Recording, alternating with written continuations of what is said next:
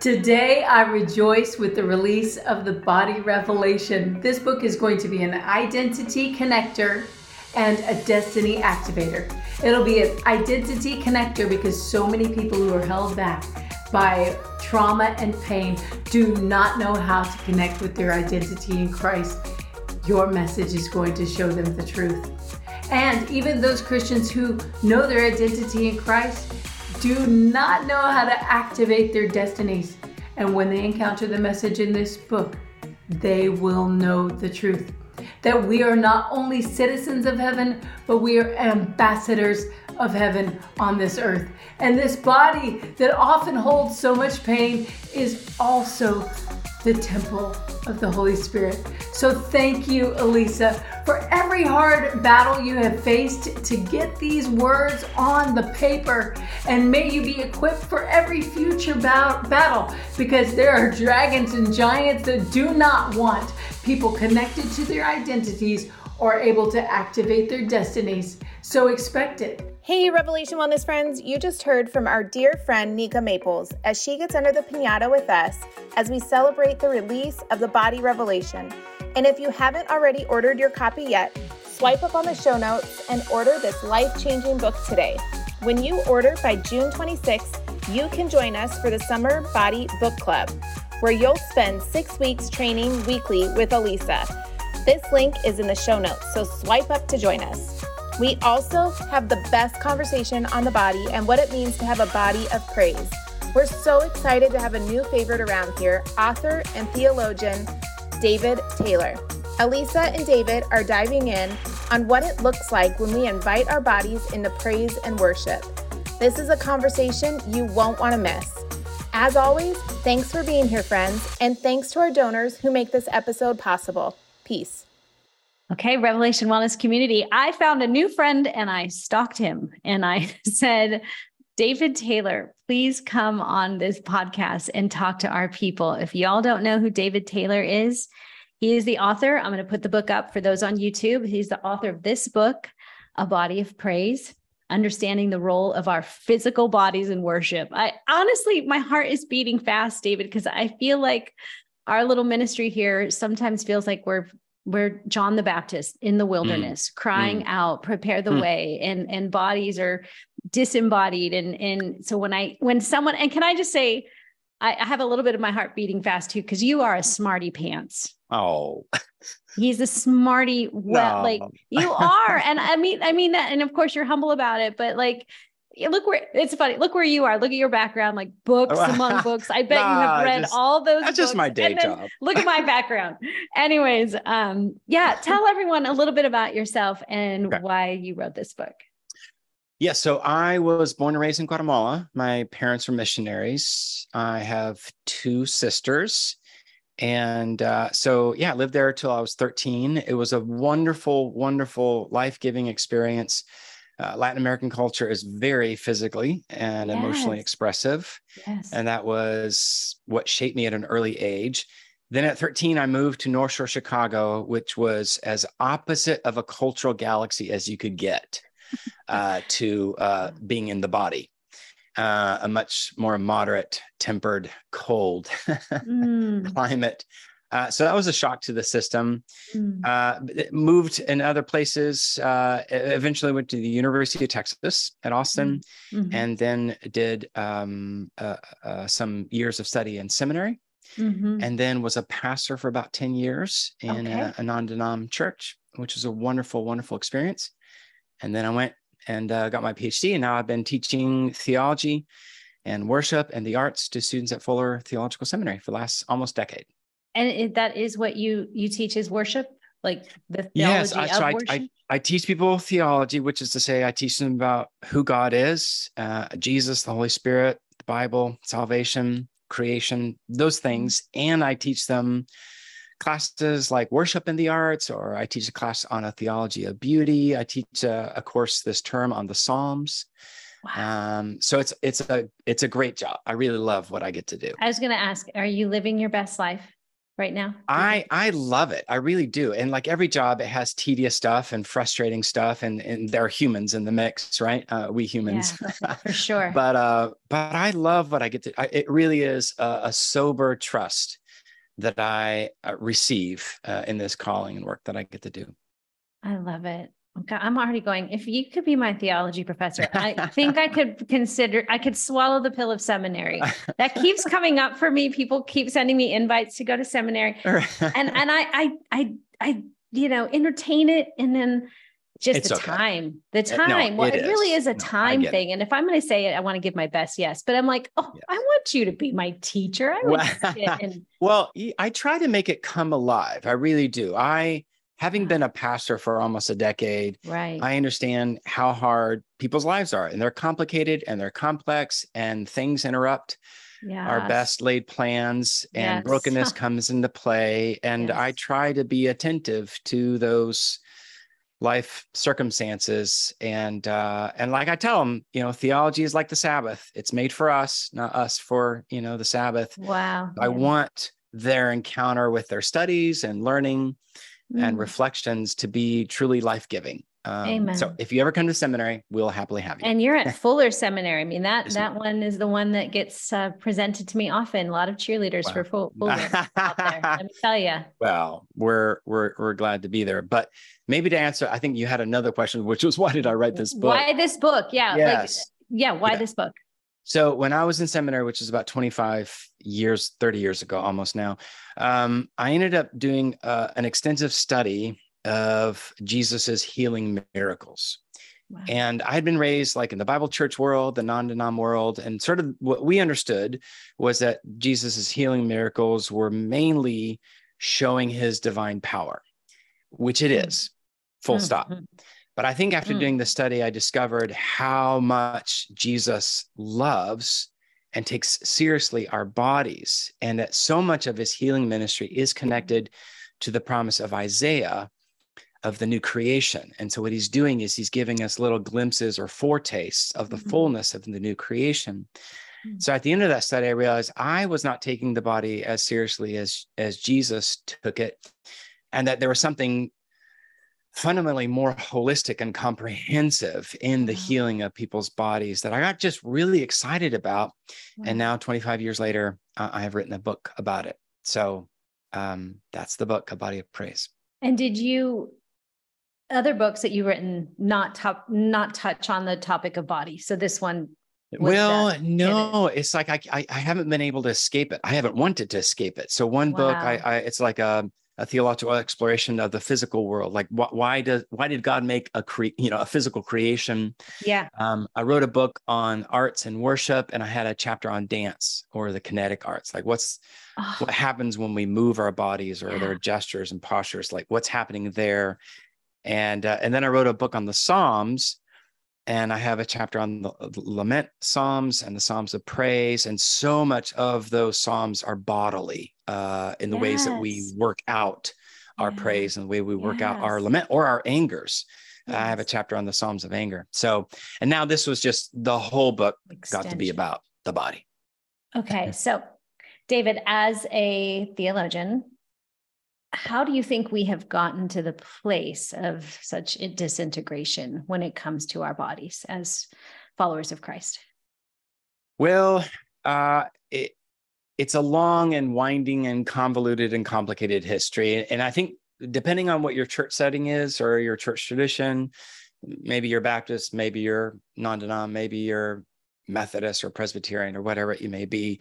I think we all have like strengths and weaknesses in our different traditions, but maybe some sort of consistent things that Christians for centuries have struggled with, which I write about in the book. One is the fancy term Gnosticism, which I'm going to assume that maybe shows up in your conversations, which was something that haunted the early centuries of the church. So Christian pastors and teachers addressed it head on, confronting these very sharp dichotomies between spirit and flesh, soul and body, or sort of the immaterial versus the material realm. And that continues to haunt us today, sort of this lingering sense that maybe at the end of the day, what really matters, what God really cares about is all the immaterial, sort of the heart stuff, emotions, the head stuff, the thinking, the soul, the spirit. Obviously, God does care about all those, but we tend to think that our bodies are neutral or they're passive at best. They're things that we just lug around that get in the way, like the real serious business of following Jesus or worshiping God. Yeah. At worst, we've thought our bodies to be a problem, right? A problem to be solved. The language of prison shows up that the bodies are this prison house of the soul, and so we need to get over and out of it. So we've feared the body, mistrusted the body, suppressed the body, indulged the body, been superstitious about our bodies. I mean, we've been completely fractured in our thinking and living in it.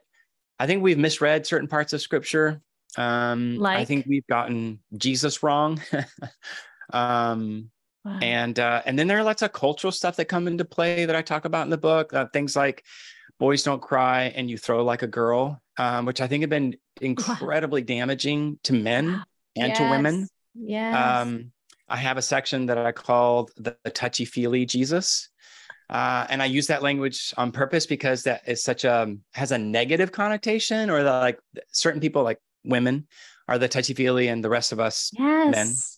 We're not. And I make the point that Jesus is the most touchy-feely of them all, because that's the way we get a feel for God's love for us. So I think those things come into play.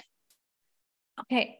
Because I have you here and I'm fascinated by all this. And I mean, I find myself in the middle of where I am right now in a cultural moment. I mean, wow, we're primed and ready for this in a sense of a revelation of what it means to be an embodied follower of Christ, heart, mind, soul, strength, all of it. And yet there seems to be such baggage that I don't understand. This would be a reason that I would want to go to seminary, is to understand I just want to ask, how did Gnosticism come to play? How did this separation, was that always in place when Jesus walked the earth, as in the Hebrew culture? Was there, I mean, what I understand is the Hebrew culture is more holistic and integrated than us. Yes. The Gnostic is coming from various different sources in sort of ancient Near Eastern societies. I think the Greek tradition, the Greco-Roman tradition that does increasingly represent the body of Christ. By the time you get to the 4th century, when Christianity is legalized, a lot of significant portion of the Christian population is going to come from like Greco-Roman populations, or those in leadership are going to come from that. And so you have a community of the church that is at a significant distance, I would suggest, from that very earthy spirituality, earthy embodied life, embodied mission, embodied community. It's all very, very embodied. Israel's prayer book, which is the Psalter, is what I would call like a kinetically maximalist I love that prayer book.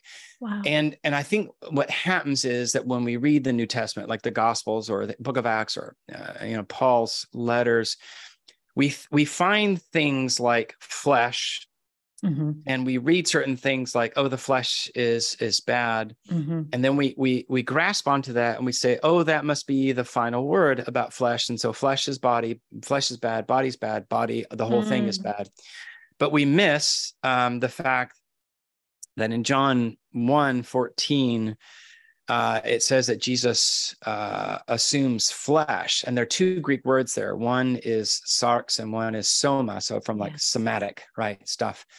And it says very clearly that Jesus takes on as fleshy of a flesh, as earthy of a biological, organic, stuff that you could imagine. And so right there, Jesus is the one who's defining for us the goodness of our flesh. Now, Our bodies are betrayed by sin, but so are our hearts, so are our minds, so are our wills, so are our sexuality. Yes. Everything is fractured and warped by sin. So that's why in the New Testament, you have these phrases like the body of sin or body of death. Yes. That's just a euphemism to say bodies that are warped by sin. But John Calvin talked about our minds as a factory of idols. He's like, our minds can betray us just as much as our bodies. Yes. Our hearts can betray us just as much.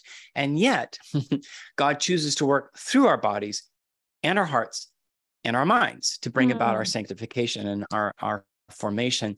So I just think a lot of us in a lot of traditions, we got very sort of narrow focused, and we just didn't see the whole picture and how much Jesus chooses to work through our bodies to bring about the redemption of our own, of our whole lives, but of our bodies. So it's not despite our bodies or beyond our bodies, but it is through the body, which is resurrected and ascended and sits now at the right hand of the Father. And Jesus, from this mysterious place of the future that he now, lives in, the new creation life, he sends the Spirit back into the past, as it were, so that we can live now a taste and foretaste of that new creation, embodied life, so that we are the hands and feet of Jesus in everything that we do, which is extraordinary, which is why so many young people are leaving the church today, because they do not experience the hands and feet of Jesus in a gracious, merciful way.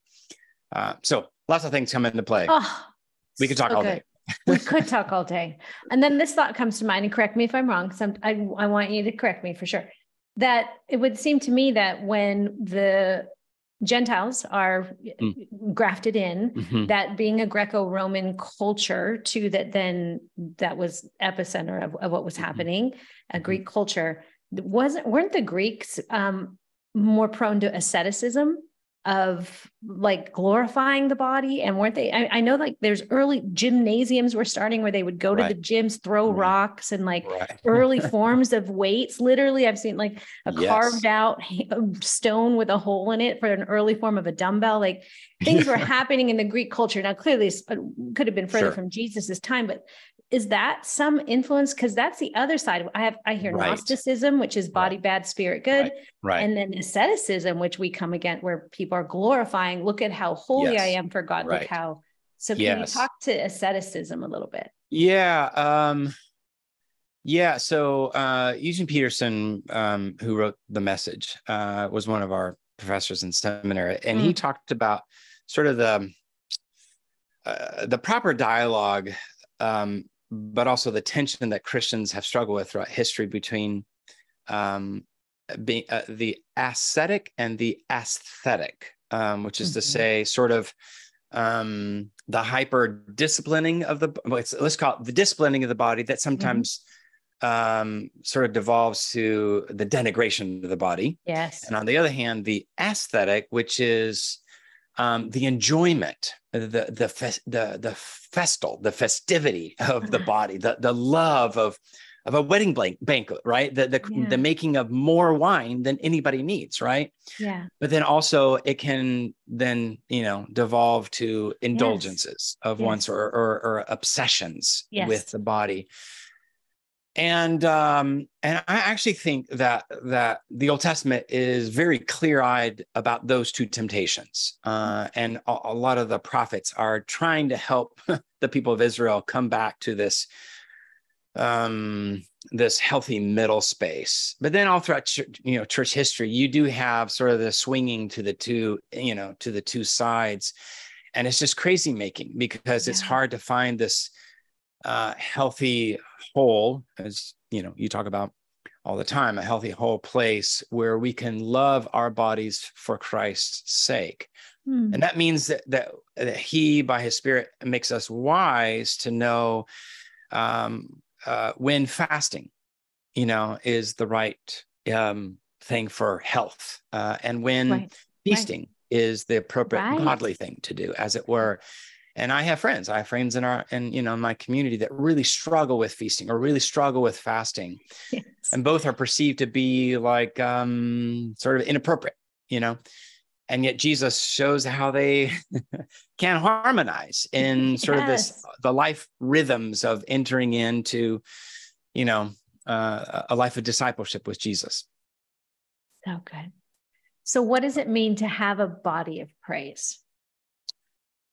Well, amongst other things, I would say we need to take our bodies as seriously as God takes them. That's like the starter. He takes them seriously in the beginning by fashioning us from this earthy stuff. He takes them seriously in the end by resurrecting. He takes them seriously in the middle of all things by showing us what it looks like to take on flesh, right? Yes. And so I think that's maybe it sounds very simple, but maybe that's the first step, that a body of praise is taking it seriously as God takes it seriously. Maybe a second thing to say is that we need to remember that our bodies are not ours to do with as we please, when we please, how we please, because our bodies are not a possession. They're not a thing that we own. And then as proprietors of our body, we can do whatever we want. And I think sometimes it shows up in worship with maybe attitudes or, feelings like I come to worship and I'm just going to do whatever I want. Like I don't feel it, so I'm not going to do it. Now, as a pastor, I understand that there needs to be grace for people to be a mess. It's okay. Like if you're not feeling it, if you're a mess, there is grace to be a mess. But I think sort of a habitual disposition, which is like, I'm going to come and I'll cross my arms. I'm going to sit, I'm going to stand because it's my body and I can do whatever I want with it. Well, I guess I'll just try to say, it's not ours. It's the Lord's. It belongs from him and to him and through him and so on and so forth.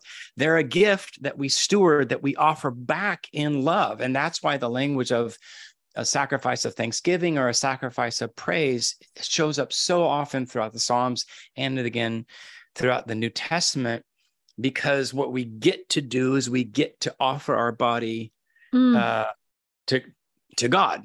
And part of that offering of our bodies is to reckon with the fact that the purpose of our bodies is not to get out of the way so that our hearts and minds can get on with it, this serious business. But our bodies are offering to God what they can and should and need to offer for the sake of fullness of life. So what do I mean by that specifically?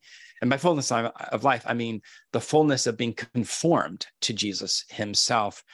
So music therapy or a music therapist, art therapists, dance therapists, they all understand that when somebody has experienced trauma of some kind, brokenness, PTSD, that their healing involves, ways of thinking, ways of feeling, but also that the body is an active, positive player in the healing of our bodies.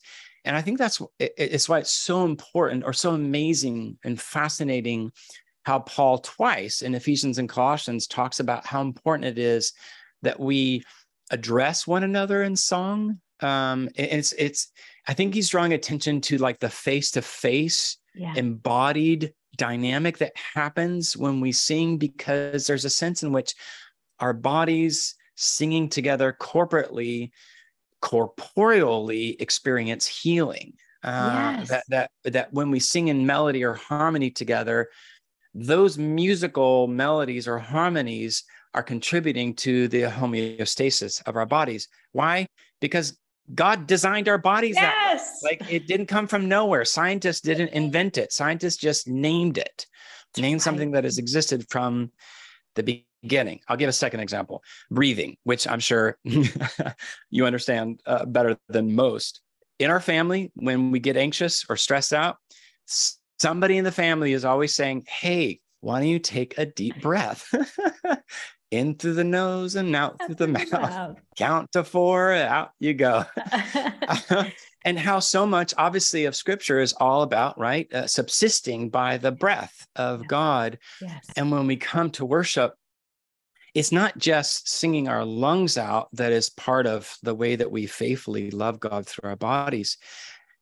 I actually think one of the more powerful ways that we can experience health and vitality and wholeness is in silence. And, even as we began, our conversation, you invited me to take a breath. Well, you took a breath. I took a breath because you took a breath. I was like, I want to take a breath too. And then we were silent for, I think, probably like a 9 Mississippi. Mm-hmm. And there's a sense of like the stilling. And when we are stilled and we allow sort of our breathing to become regulated, it's not just sort of like physiotherapeutic benefit, which it is, but what we're doing is allowing our bodies and our breath to become attuned to the voice of the Holy Spirit, to become attuned to the people around us, and honestly, to be attuned to ourselves, because we've come from a very, very noisy world. So one of the things, I think one of the great gifts that we could give ourselves in worship is silence, like whenever and however, like at the beginning, at the end of a song. We went to a church a number of years ago where after the preacher preached his sermon, he would sit, and then for 1 or 2 solid minutes, we sat in silence as a way to really be able to give our brains and our hearts and our bodies a chance to say, might there be a word spoken to me? And I was just an incredible gift to be able to receive that. So again, like silence attends to these rhythms of our bodies that we can't attend to if we're just going all the time. So there are things like that. I mean, I talk about the importance of touch, meaningful, positive, care-filled touch, and laying on hands or a healing prayer, how like our bodies, our skin is the biggest organ in our bodies. And we experience care, and Jesus communicates his care, what I call his proximate care, love, through touching. He could have spoken, right? He could have said, he could have commanded, he could have thought it. He could have been in the other room, but because it remains integral to God's character, he chooses to touch us.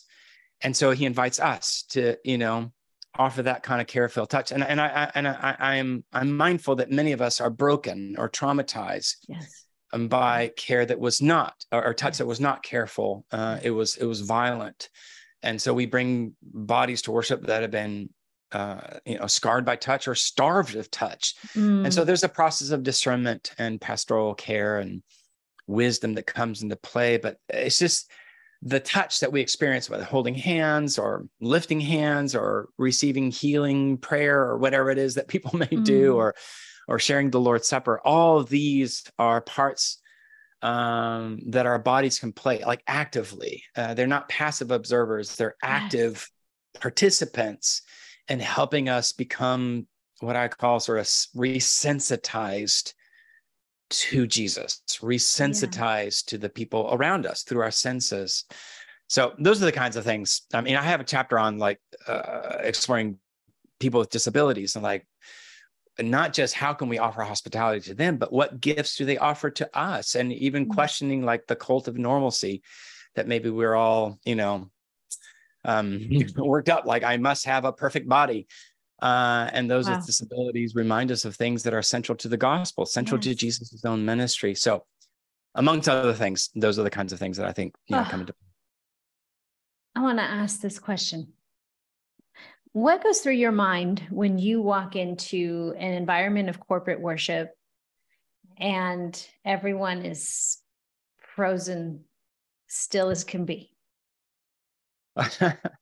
Well, if I were walking into a Quaker or Amish worship service, I would say, that's probably pretty normal for you guys. You guys are very, very still, which is kind of par for the course.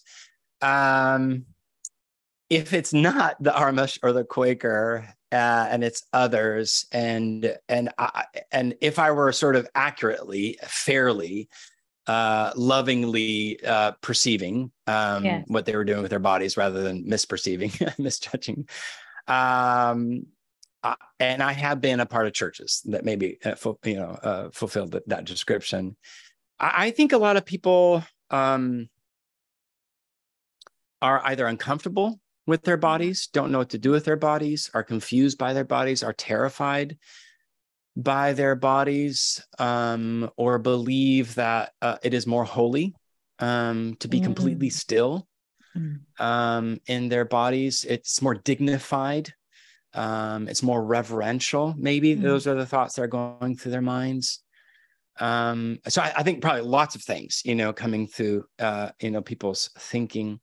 And one of the things I try to help readers appreciate, maybe like to read scripture in fresh ways.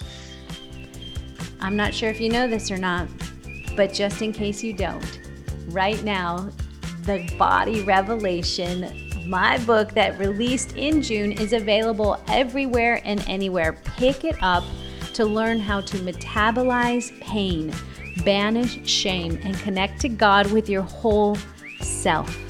If your body has felt more like a problem to be solved than a mystery and a beauty to be discovered, then you need to pick up this book. Everything we do on this podcast, back at Revelation Wellness, over on the website, in the app, is pointing you towards this greater message of healing. But before we can receive good news with all of who we are, we've got to be willing to look at some of the bad news. We can do this, friends. This is why we train. We can hold the tension. So I sure hope you will pick up a copy of The Body Revelation, and let's keep training. And one of the things I try to help readers appreciate, maybe like to read scripture in fresh ways, is to imagine what our experience of being before our Maker in our resurrected lives.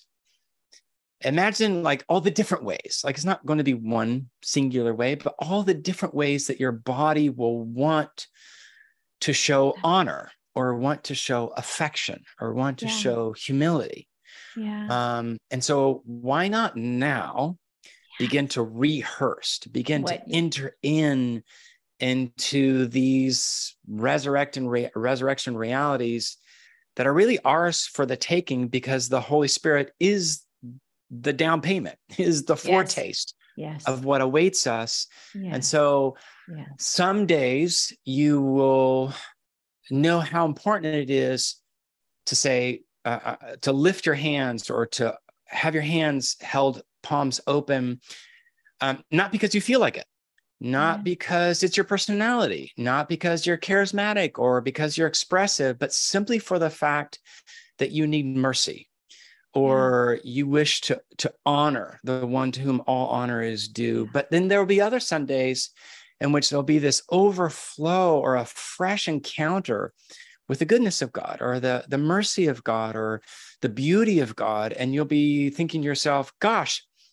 in the same way that when I go to a sporting event, football, basketball, baseball, and we are winning, losing our minds. And Absolutely. I throw open my hands in the most spontaneous and natural way. And I don't think to myself, negative peer pressure. I think to myself, I am getting caught up. I am getting caught up in this infectious joy. And of course, my body would do this. Wow. Would you not want to do that with the Maker of heaven and earth, the everlasting desire of nation, the one in whose image you are made? Would that not be something you would want to do? And so that's the invitation of the book. You didn't even mention body paint. Like no, I didn't. Paint their bodies. They paint. They do. Half naked. I know. And paint their bodies. Totally normal. Like, I know. But yet it is. I don't have to be the smarty pants here. So I will just say, for me, when I walk into an environment of worship, and I love, like, yes, if I walk into an environment that is not my kind of home church or expression, I'm going to honor whatever's going on in the room. But when it's my own people, my own place, and you're sowing into that community, and you look around, and I've been talking to a friend of mine who's a worship leader. But I just see all frozen shoulders. It's just like a frozen shoulder condition. And I'm so jealous for Jesus, for them. I'm like, he's better. He's worthy. And you had a great worship band. I mean, this worship band is singing their face off, and they're after it. And I'm like, why are we not losing ourselves here? He's here. Right. But so I was having a moment with the Lord, like, what? Help my heart, God. Because sometimes I feel like Jeremiah, and just my heart, I'm going to rend my clothes and be like, help us repent. And I got this picture. I said, Lord, tell me what is this? And I got this vision of Tom Hanks on Castaway. Oh yeah. And when he gets the fire and he's like running around, right? He's like making a fool. There's nobody there. He's just making a fool. He's like, I have fire, which means I can now be saved. Right. And I thought, if you were on an island, destitute, you got nothing, you could die, and a cruise ship or something goes by, you will lose your mind to be saved. You will absolutely, everything, body, breath, you're in. Right. And that's the very thing that Jesus has done, is that we have been saved by him. But then I think, and the Lord's like, they love me, but they're just don't know the price, like the salvation, because we're comfortable and we think, well, I have a right. I'm saved with my heart and my little confession inside, but I haven't fully come to give him everything. And I love that quote by Elizabeth Elliot, who says, you can't give God your heart and keep your body to yourself. And I'm so just good. waiting for the day that we're all body painting, running around, and we're saved. And he's better and worthy. Well, if I may mention, I am aware that for many men, not all, but for many men, this is just a hard hill to climb for many reasons, right? You know, there are home cultures, family cultures, personality types. Yes. In the book, I write about a young man who was getting his MBA at the University of Texas when I was a pastor at our church. And our church would be like moderately charismatic, so hand raising, normal. That would be like the most normal kind of thing. Maybe the kids might be dancing over off in the corner, but the rest of us were kind of in our pews. And he started attending our church, and he did not come from a charismatic background, but he really folded himself in a really kind of beautiful way. And then one Sunday, we're in the middle of, you know, like an extended 20, 25 minute period of worship song. And with no advance notice, he launches himself into what I can only describe as like a Maria von Trapp from The Hills Are, you know, Are Alive with the Sound of Music. And he just starts dancing up and down the aisles, kind of doing a circuit. He does a couple of circuits, and then he comes back into the pew and then just stands and keeps singing. And it completely baffled us. We thought, this is the craziest and the weirdest thing we've ever seen, because nobody does that. Now, Tim Deal is his name, and I've written about him and I've talked about him, and we're friends still. And I love that man. He was as conservative as you can get. Dockers, button down, clean haircut, clean cut, polite, well-mannered, as you know, business, everything. And eventually I plucked up the courage to ask him, like, can you help me understand? I mean, I think it's pretty remarkable, and I don't understand it. I love it. I've never joined you. And he basically said, you know what? I grew up in a tradition where we didn't do this, and I have been afraid of how people perceive me. And I don't want to be judged. And I felt like the Holy Spirit was convicting me to do this because this was my sacrifice of praise. To become unself-conscious and unself-protective, and to release it. And I thought that was one of the most amazing Jesus-y, biblical, beautiful images of, if I may say it this way, of what it means to be a real man. One who, like King David and others in the Gospels, give themselves unself-protectively. And I think that's one of the reasons why men are so afraid of this, and why they really do, you know, cling to this idea that boys don't cry, because crying and doing these other things are very vulnerable. They're physically vulnerable. Yes. And the last thing we want to be is to be taken advantage of, and we will be ridiculed.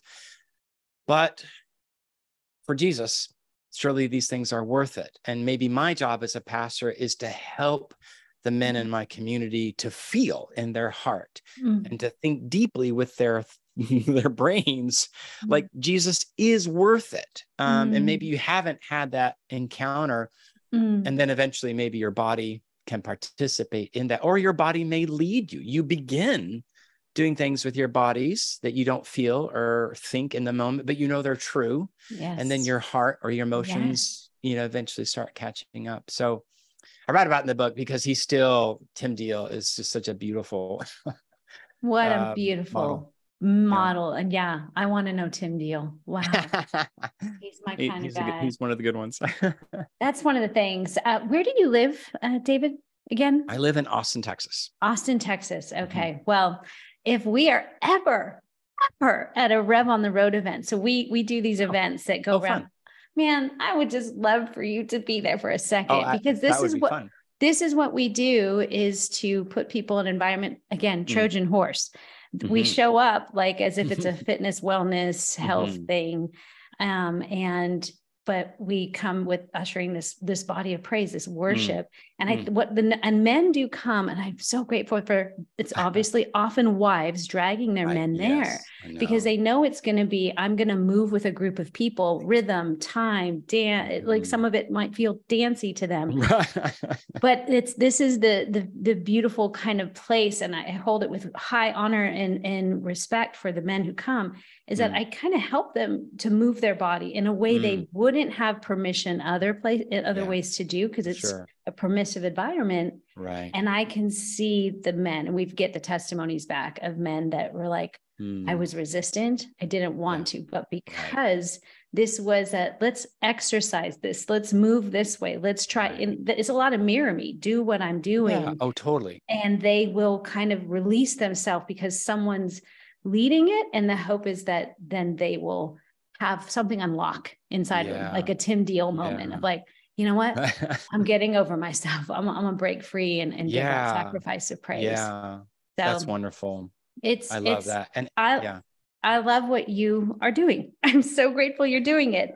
I want you to keep doing it. Although I'm sure you're going to write a book on something else now, but my goodness, we are grateful to know you in this. Before I hang up with you, I want to know, would you promise me to come back? Oh, I would love to. I want you to come back, whether you next book, whatever you do, like this is a place there's people here that want to hear what you have to say.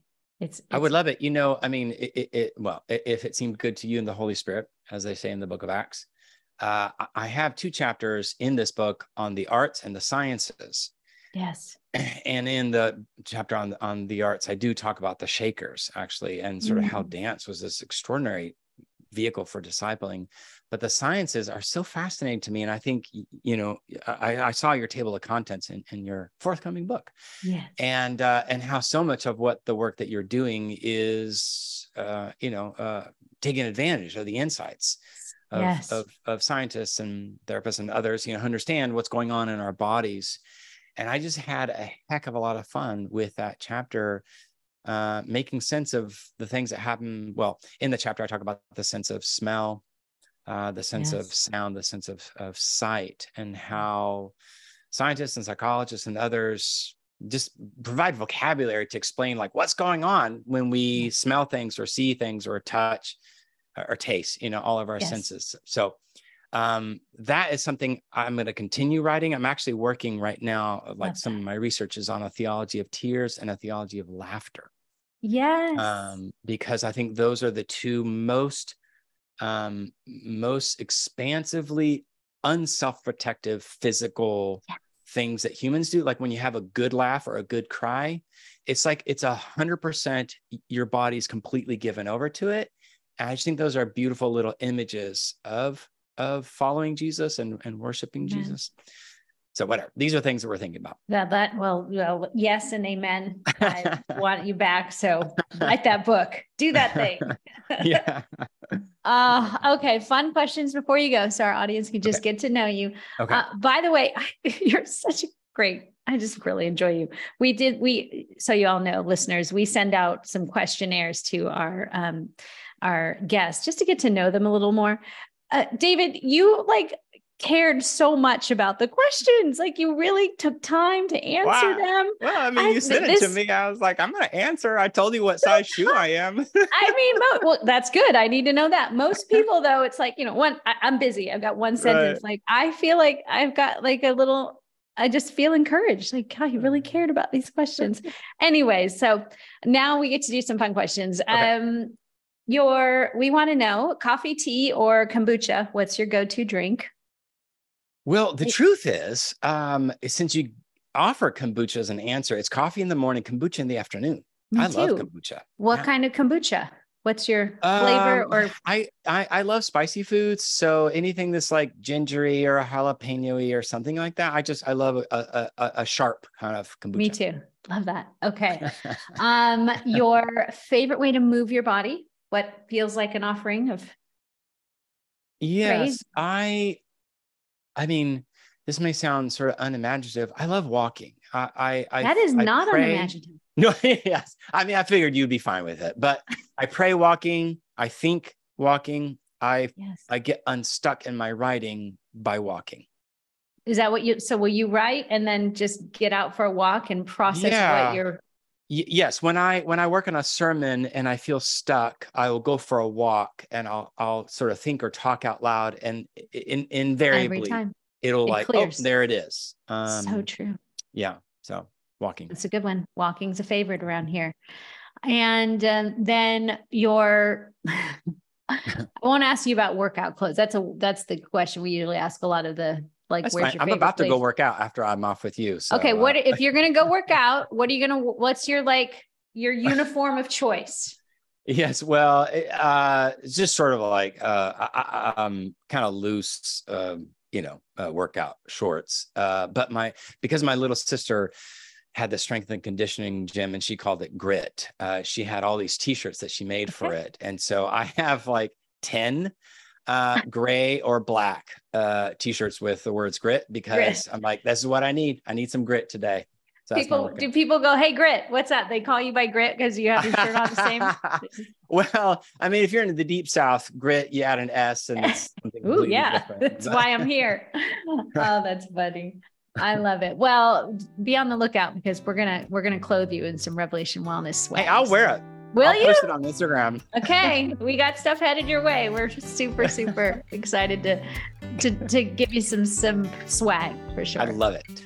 All right. Well, you guys go to get the book and any place books are sold, Amazon. It's again called A Body of Praise. I know if you guys are hearing this now, I think this is going to air after my book has come out. I honestly want you to read both books. Like, these are the books, everyone. I feel, I hope there's more out there. It's something I would love to ask you offline here in a second, but I am looking for, just all those resources and the voices of one crying out in the wilderness. So thanks for coming out in the wilderness and having a little conversation with us here. We're so grateful. Thanks for your time. Thanks for having me. Friends, we hope this episode blessed you. And if you love it as much as we did, would you share it with a friend? And be sure to swipe up on the show notes. You will find all the links mentioned in the episode.